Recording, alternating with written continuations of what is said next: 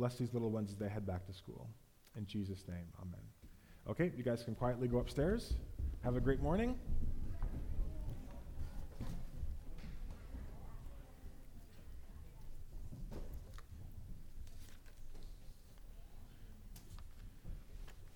That was pretty cute. Bible's word for dummy.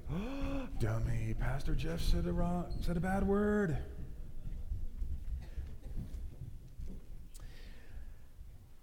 Somewhere between the hot dogs and the watermelons, the beach times and the sunburns, something shifted this week, and I think it was on Friday. It got a little bit colder, wind picked up, just very faintly drizzled. And to me, at least, it felt like a sudden lurch into the fall season. And with school right around the corner and people coming out of their summer slumber, those groans begin of, it's back to school, back to real life, back from our summer recreational hibernation and rhythms. It's the season of trading in long, slow days for a bit more of a hustle lifestyle. Summer does feel like it's over or very nearly over, at least from my perspective. And those groans started kind of emerging in my own heart, and I heard it from people around me. Why do we have to go back? Why can't we live in this summer mode forever? And then allowing our imaginations to fantasize about, wouldn't it be amazing to have a life where you didn't have to work? And you had no significant responsibilities, and you could just recreate all day long and all week long and week over week and month over month and just enjoy life.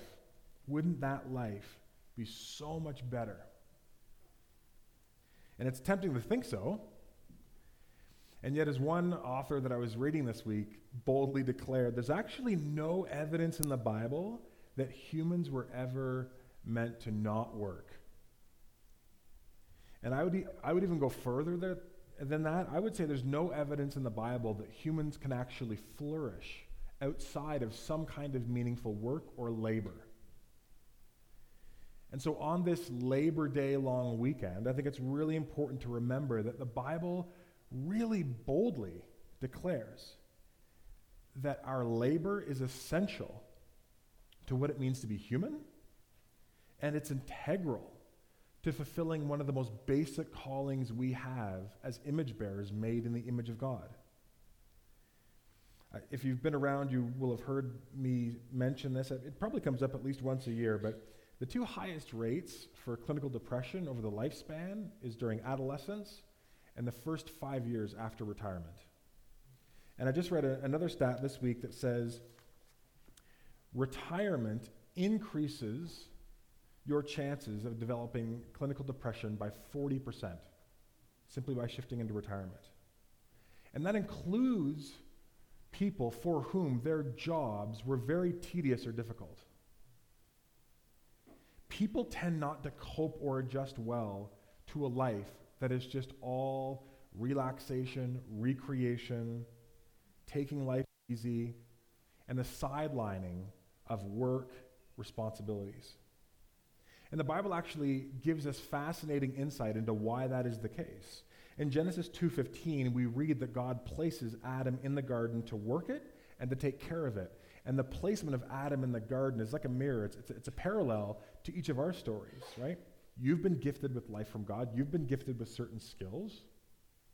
And you've been placed into the garden that is Nelson. And your role within Nelson is to work it and to take care of it. The Hebrew word work is obda, and it means to toil. But it also means not just as toiling effort, it means to serve. And to take care of is the Hebrew word samra, and it means to guard or to watch or preserve. So there's this sort of hint very early on that what all human beings are called to do in the little gardens that God has placed them is to develop them, to serve them, to bring out the potential while safeguarding and preserving the goodness and recognizing this is a gift from God and this is something to be nourished and developed but also handed on to successive generations. In the book of Ecclesiastes, the writer keeps coming back to a refrain that in the midst of looking at a lot of life and saying, it seems like a lot of life is meaningless. It's a chasing after the wind. We make all these plans and strive after all these goals, and it's always kind of slipping through our grasp. But he keeps coming back to the fact that being able to be content in your work, to enjoy the fruit of your labor, that's actually a gift from God. These simple pleasures of food and drink and work are actually one of the things that is counter to this refrain in Ecclesiastes of life is meaningless. The author says, well, but in a lot of good ways, just doing the everyday work that we're called to do is really a gift from God. It's meaningful, it's important, it's a bright spot in a world that may often feel meaningless. As one person who I was reading this week commented, Scripture says a lot about the fundamental worth and dignity of all labor. Paul wrote to the Ephesians with a reminder that God has prepared good works for his children and that we've been created to do them. God has a mission for us, has work for us to do. In another letter, 1 Corinthians 15, Paul encourages the Corinthians to be steadfast, working with excellence, knowing that any work done for God is not done in vain. It has immediate and eternal significance. Proverbs 31 highlights the work done by this woman of noble character who with willing hands buys and sells land, creates, plants, manages. And in the Old Testament, you have all these different jobs, from shepherding to being a military commander and judge like Deborah is in the Old Testament, these jobs that people who are faithful in these things become a conduit of God's blessing to the world. In ways big and small, the Bible reinforces the fundamental value of work, and it encourages us to see our work as one of the main ways through which we can serve God and serve our neighbor. And because of that, every single Christian is called to engage in work and the labor that God has given them to do fully and faithfully.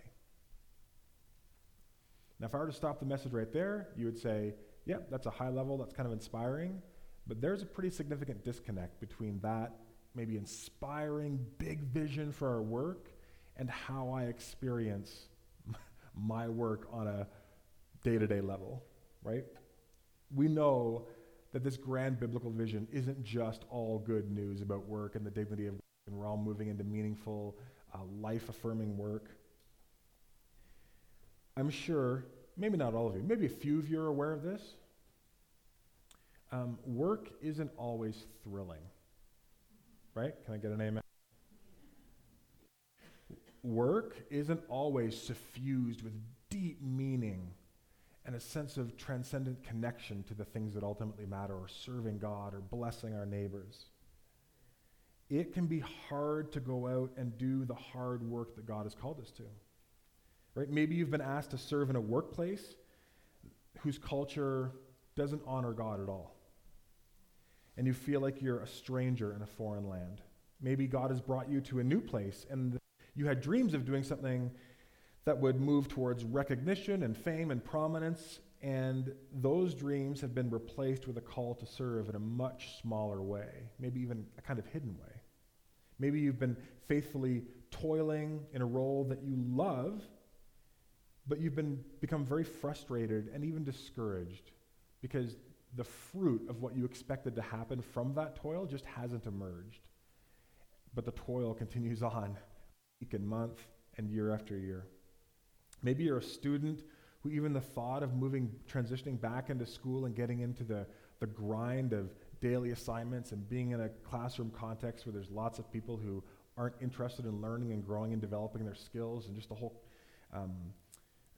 kind of just do the minimum bare minimum culture, that's already exhausting you. Maybe you're retired, trying to find that purpose, trying to get back to that place of, I'm doing something every day and every week that has meaning. Maybe you're unemployed, or you're underemployed, and you're really frustrated as a result of that. Maybe your workplace is literally stressful, and it's very, very toxic, and it feels like you don't have a lot of ability to influence how things are done, what is being done, what's being prioritized, what's being sidelined. So the Bible does give us a grand vision for our work that is rooted in the fundamental goodness of work, but it also gives us insight into why work often feels so laborious, so unfruitful, so discouraging, most or even much of the time. In Genesis 3:17 to 19, as a result of Adam and Eve's decision to reject God's authority, to reject the command, to say, hey, we kind of see how you've set things up, and we've heard how you see this playing out and our role in that. Thank you, but no thank you. We've gotten other advice, and we're going to kind of take that advice, and we'll take it from here. God curses work for all humans. And this is a punishment that seeks to introduce, very intentionally, new hardships and new roadblocks that are going to serve as a reminder to all humans of what happens when we think we know better than God. What happens when we think we can reject or ignore his purposes for creation, his calling for us to be gardeners where he's planted us, and to just live life according to what seems right in our own eyes and what works for us instead of what serves God and serves our neighbor. To Adam, God said, because you listened to your wife and ate fruit from the tree about which I commanded you, you must not eat from it. Cursed is the ground because of you. Through painful toil, you will eat from it all the days of your life. It will produce thorns and thistles for you, and you will eat the plants of the field. By the sweat of your brow you will eat your food until you return to the ground, since from it you were taken. For dust you are, and to dust you will return. So God says, I'm introducing thorns and thistles. I'm going to introduce new hardships and derailments that are going to encroach upon your efforts to really get things done and to be maximally productive and efficient and thriving. God warns them that now harvest is going to come through painful toil. It's going to mean more effort, new heartaches, new painful situations, not just physically, but the painful toil of trying to work with people and all the different sinful dynamics and interruptions and broken dreams and best laid plans going to pot. And God says, by the sweat of your brow, work is now going to demand a new level of exhaustion and strain. And God says, you're still going to harvest, you're still going to reap from your work. But he says, every harvest will now demand a reckoning. It'll never be easy. Every harvest will now demand a reckoning, relationally, physically, emotionally. There will be no such thing as a free lunch. One author said, part of what the fall, this rejection of God's authority in our lives, part of what it takes from us is meaningful work connected to God and meaningfully connected to our neighbors. I don't know how many of you either heard about it in school or through some other avenue. Are you guys familiar with Sisyphus, the Greek myth, Sisyphus? This is this king who gets cursed by the gods because he's prideful and deceitful. So the Greek gods, according to the story, they force him to roll a huge stone up a hill, and once he nears the top of the hill, the stone always rolls down to the bottom. And he's cursed forever to just play that cycle out. Roll the rock up the hill, almost getting to the top. No, it falls down. Go back down. Keep rolling it up the hill, and he's cursed to do that forever. His efforts are fruitless, they're hard, they're unyielding. And often that's what our work feels like to us. At the worst of times, we feel like Sisyphus. We're working so hard, but we're not getting anywhere. And this is part of what drives the author of Ecclesiastes to counter this idea that work is good, but he also says it's also at the same time sort of meaningless. Because I look at all this labor, I look at all that is done under the sun, and so often the best laid plans just never pan out. The best of intentions, the hardest worker. Sometimes those who are lazy prosper, while those who work hard don't. And sometimes you just look at the pattern and it just seems all messed up. And that's because the Bible warns us and tells us honestly that while work is good, work is cursed. And we live in a fallen world. And so with the one hand, the Bible says work is valuable, it's important, it has dignity, but work also bears evidence of a curse, of a fundamental brokenness, both because of what now we bring into it and just the nature of what it is. And no matter how crafty our scheming or our intentions or our technology gets, we can never undo that curse. Often we solve one problem, the technology solves the problem over here and introduces something new over here, right?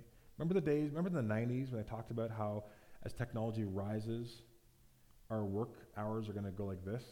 We're going to be working less? Remember that? I heard that all the time. Technology is going to improve, which will necessitate us working less and less and less. And yet in North America, we work more than any other culture on the planet. We're more stressed out. We take more medication. So technology saved us from some kind of labor, but introduced new complexities. So we're not even good at being able to say, oh, here's the problem. I know how we can make work better. We'll do this. There are these deep systemic issues in our work because what it is cursed. But there is good news. And this ancient story, this ancient pattern of work being an arena where some days are good and some days are bad, and some days there is fruitful harvest and other days and weeks there just isn't, that there is an interruption to that story. And that is the resurrection of Jesus.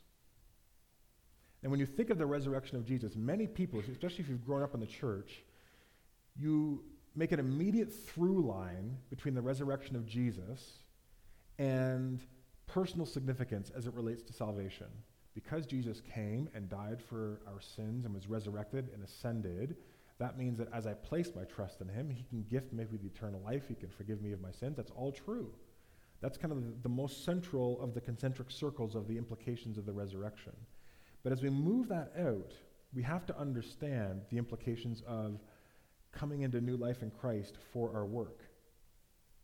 Yes, Jesus has provided a way that we can be fully forgiven and fully redeemed. But why doesn't, if the end game ultimately was just having your sins forgiven so you could move into eternity and have heaven with God, why wouldn't God just snatch us up when we accept Christ? That's the end game, boom, now we're in heaven. And that's just the way it would work. That's not what happens. When I turned my life over to Jesus when I was 14, I said a prayer. I had a powerful sense of God's presence and God's forgiveness, but I was still in my bedroom.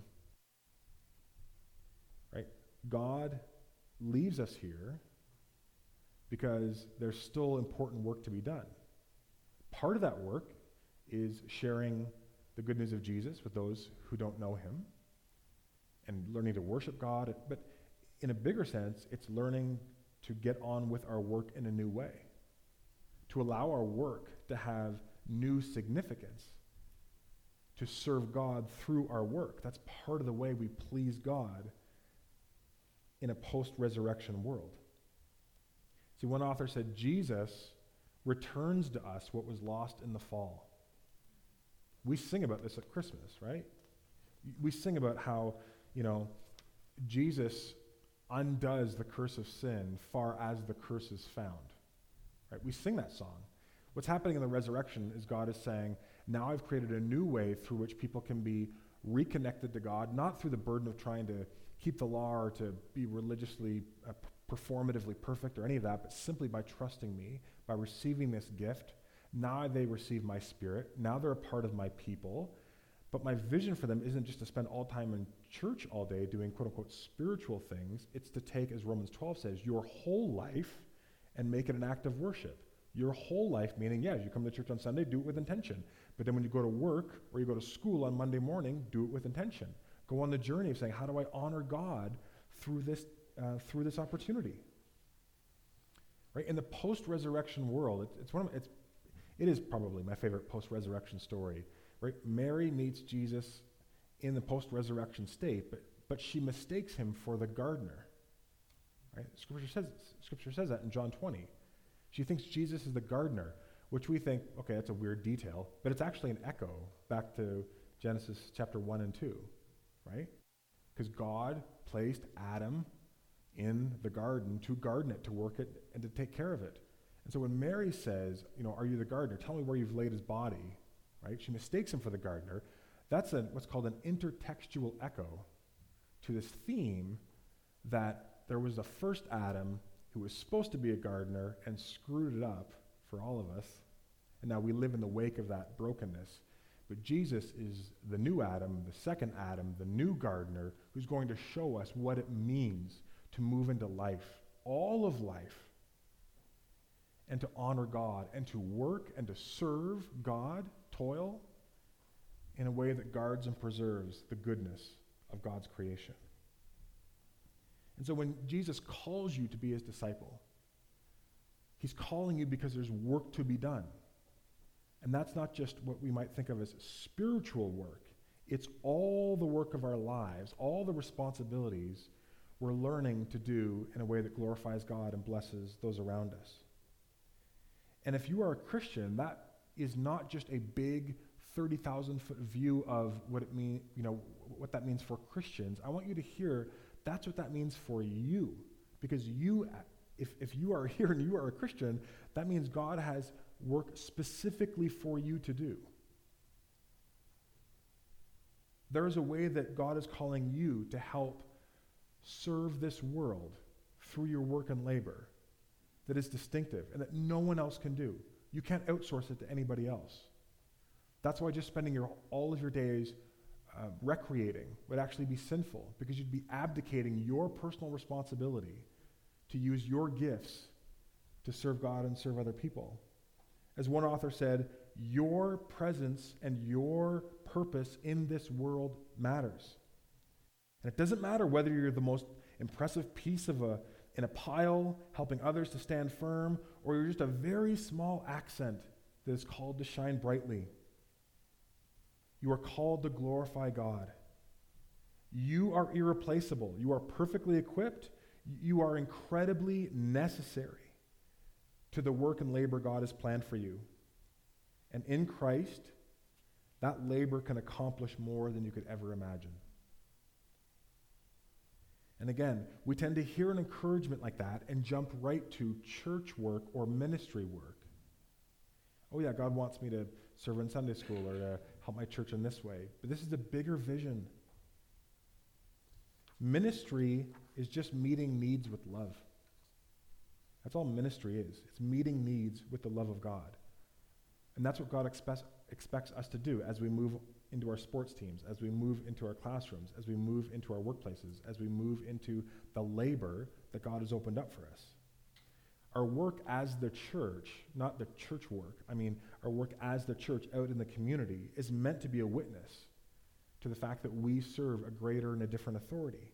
It's meant to show people that we have a new trajectory of our lives, of our imagination, of what is possible, what we're seeking to do. We're not just working out of self-ambition and self-interest. We're working to serve and to bless. And it shows that our hearts are burning with a desire to serve and love our neighbors. So we're not going through the motions at school because that's how God's going to prepare us to do more expansive work to bless other people later. We're not going to just go through the motions at work because there's a lot at stake as it relates to your work and what you're doing this Wednesday or this Friday night on your shift. That's why Paul to the Colossians church, it's one of the most basic ethics in all of the Bible, but it's super challenging, but also very inspiring. He says, whatever you do, just blank. Just whatever you do, you fill in the blank. Work at it with all your heart. Labor at it with all your heart, all your guts, as working for the Lord, not for human masters or bosses, since you know that you will receive an inheritance from the Lord as a reward. It is the Lord Christ you are serving. Right? Whatever you do, if you're cleaning, if you're accounting, if you're doing homework, if you're teaching, if you're insuring, if you're administrating, if you're providing medical care, if you're providing hospitality, if you're cooking, if you're homemaking, if you're designing, do it for Jesus. And notice in Colossians 3:24, Paul doesn't say, do it and just try and kind of trick yourself, like try and think as if you were working for Jesus. He says, it is the Lord Christ you are serving. It is. And so reverse engineer that. If Jesus is the one who's going to read this essay, if Jesus is the one who's going to receive this cleaning, if Jesus is the one who's going to receive this effort over here, ultimately, how now should I prepare and do it? And Paul says, work at it with all your heart. See it as an opportunity to say, God, I love you, and I hope this is fruitful and helpful for people. And so that means we seek to be a blessing to those around us at work. And that might mean confronting dysfunctional or bad or petty patterns in your workplace. It's going to mean overcoming evil or immaturity or deceit or manipulation with good at school or at work. It's going to mean to aspire to become great, but not to the ends of self-aggrandizement, to become great by serving and helping other people flourish in their context, and to be supportive to your coworkers and to your boss or towards your employees. We work to try and develop a really good workplace culture through integrity and joy and hard work. We pray for people in our class, people in our workplaces, our coworkers, our workplace overall. We do our jobs as much as it depends on us with excellence, even when other people around us are encouraging us to flake out and to just do the bare minimum.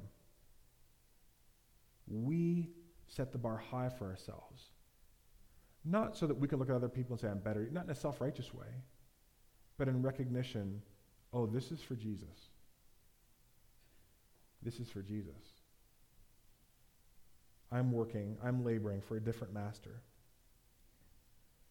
And so I want us to decide today, maybe for the first time, maybe in a fresh way on this Labor Day weekend, to really see your work and responsibilities as an offering to Jesus.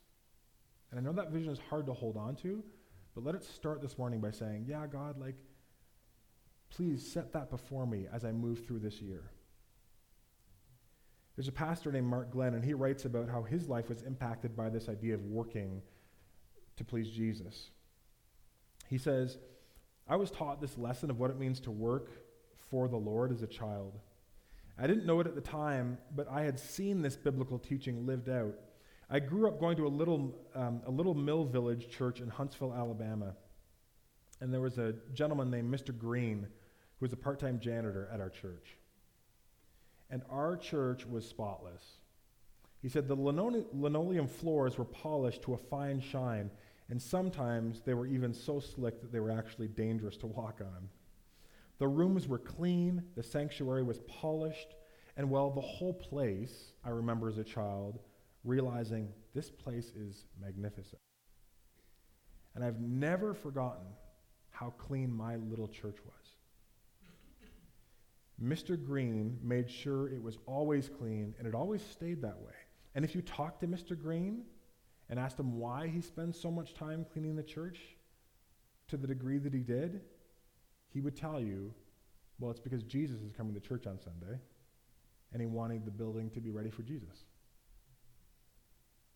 Now think about that. Mr. Green had taken the most mundane chores of mopping floors and picking up trash and cleaning bathrooms and dusting pews, and he made them into acts of worship. So he wasn't cleaning the church simply for a paycheck or to please the congregation. He was cleaning the church as an offering to Jesus. And this pastor writes, every Sunday that I worshiped in that little church, I was sitting in the middle of Mr. Green's offering to Jesus. And that is a Christian vision for work, for labor. That through our work, others can be even wowed into the presence and the goodness of God. And all work, not just spiritual work, but work done to God and to serve your neighbor, all work can have that result when it's done as an offering to Jesus. Proverbs 16:3 says, commit your work to the Lord, and your plans will be established. When Jesus becomes Lord of our lives, he gives us a new heart and a new way of thinking about every aspect of our lives, including our work. Our work needs to be re-engaged with a new vision and a new power. And today I want to invite you to commit your work to the Lord and ahead, because your labor, whether it's paid or unpaid, whether it's seen and applauded or unseen and unrecognized, Scripture says it is an important element to God's kingdom purposes in this world. So I'm going to call the worship team up, and they're going to lead us in a time of worship. We'll actually do 2 songs. And as they play, I'm going to stand up here, and I've got a little bowl of oil over there. And if you'd like to receive a blessing for your work or your workplace this year, then at any point as we're standing and singing, you can just come down the middle aisle, and I will just take a tiny little bit of oil on my thumb, and I'll just put a sign of the cross on your forehead as a sign and symbol that God desires to bless and anoint you to be a source of blessing. And so as you come forward, it's a public, it's a recognition before God and before each other to say, regardless of how I thought or engaged work before, this is a year where I really want to, maybe in a new and fresh way, go on that journey of discovering what does it look like for me to go to school or go to work or to be retired in a fruitful way for God. So as we continue in worship, let Paul's powerful encouragement from 1 Corinthians challenge us and summon us to deeper faithfulness in the work that God has called us to do. Therefore, my dear brothers and sisters, stand firm. Let nothing move you. Always give yourself fully to the work of the Lord, because you know that your labor in the Lord is not in vain. Let's pray. God, as we continue to worship you, may you just sow seeds of deep encouragement as this biblical vision of our work having value, being a place, an arena of challenge, but now a place where we can bring your power and your grace and your goodness to bear and to play a small part in undoing the curse of sin through your resurrection power. Give us a vision for our work and labor, God, so that we can serve you faithfully through it. Amen. Thanks, Jeff. Please stand.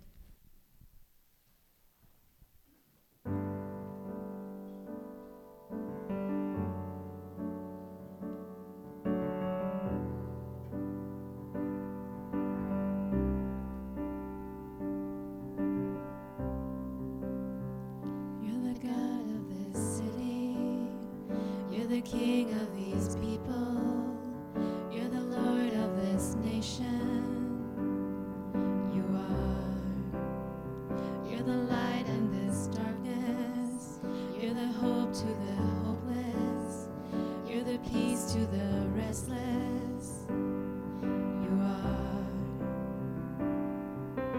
There is no one like our God.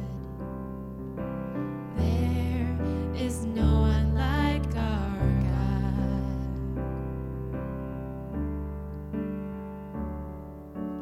Greater things have yet to come. Greater things have still to be done in this city.